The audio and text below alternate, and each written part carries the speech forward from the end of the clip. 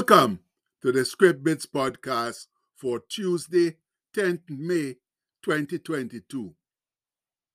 Our bit today comes from Proverbs 29, verse 18. And that says, where there is no vision, that's prophetic vision or revelation, the people perish or they cast off restraint. But he that keepeth the law, happy is he.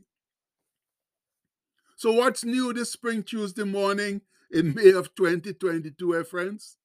It's a sunny day when the trees all seem to be finally blooming, putting on their new look of bright green for the upcoming season, returning to an energetic life after remaining dormant for so long in the cold, dreary depths of winter.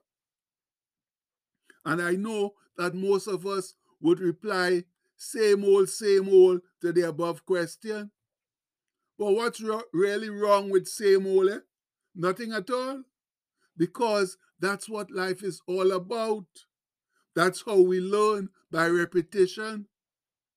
If we had a new situation every day, we wouldn't know or learn anything.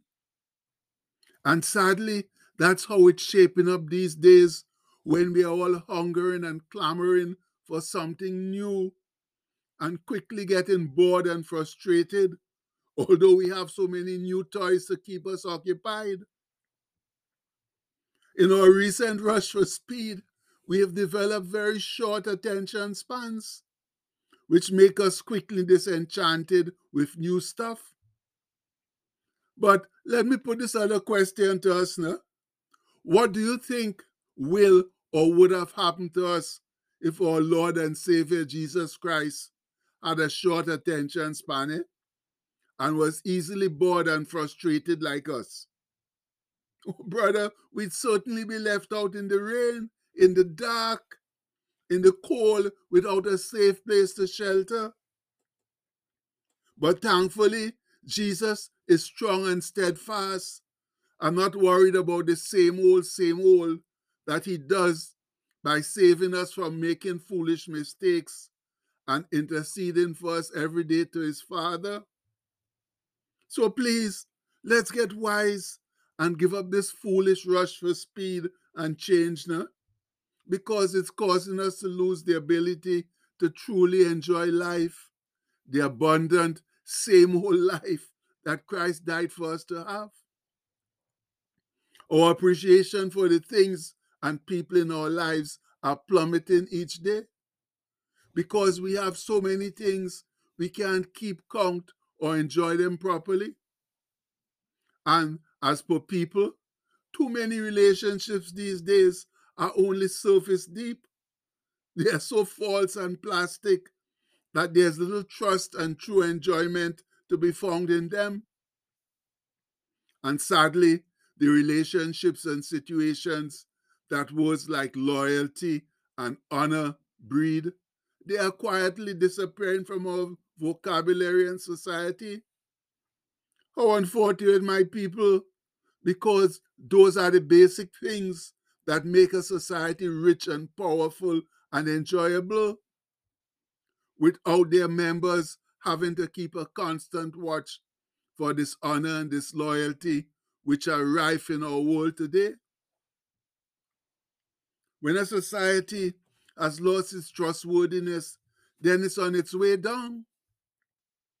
When a person's word is no longer sacred, when even the laws can be successfully manipulated to cause hurt and dishonor, then that society is no longer growing like a strong, tall, and steadfast cedar of Lebanon, but is withering like a cursed fig tree. And believe me, withering like a cursed fig tree happens much quicker than the growth of a cedar of Lebanon.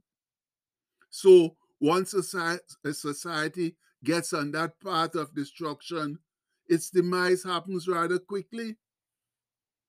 And that's why proper leadership is ever so important for a society or any organization to function properly. No wonder Cousin Saul says in his wisdom that where there is no vision or prophetic vision or revelation, the people perish, they cast off restraint. But he that keepeth the law, happy is he. And that's the indisputable truth. Where there is no moral or divine inspiration in leadership, then people cast off restraint and do whatever they feel like. Sadly, that's exactly what's happening in our world today. Our leaders seem more interested in a grab for power, self-aggrandization, and warmongering than in building a moral and godly civilization.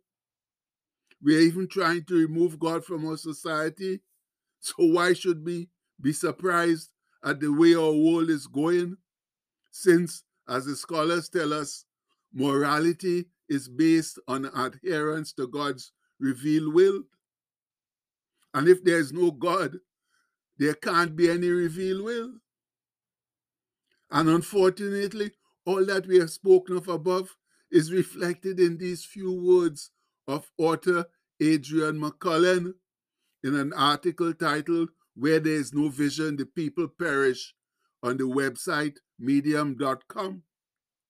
He writes, society has reached a stage where more people are dying from abundance than from lack. Obesity and obesity-related illnesses kill more people than starvation. People are at a point where their basic needs have been met. And that's a fact in all Western-based societies. And we see the perfect example of the lack of divine vision and inspiration in the state of Israel when the Lord called Samuel. The good book tells it thus. And the child Samuel ministered unto the Lord before Eli, and the word of the Lord was precious or rare in those days. There was no open vision. And that comes from 1 Samuel 3, verse 1. And the scholars explain it thus. The severity of Israel's apostasy or rejection of God, and they give a reference there to Judges 21:25, that caused the dirt of God's revelatory work. The condition was perpetuating and self-defeating, and they quote Proverbs 29:18 there. But by God's grace, the prophetic institution would receive impetus and standardization in the person and work of Samuel. And they give you some references of 3:21 and 19:20. That's 1 Samuel. Our friends, our current world is now almost like that of Israel back then. And that reference to Judges 21:25 in the scholars' explanations spells it out in spades. It says, in those days there was no king in Israel. Every man did that which was right in his own eyes. And unfortunately, that's the same philosophy that's taking hold in our current society.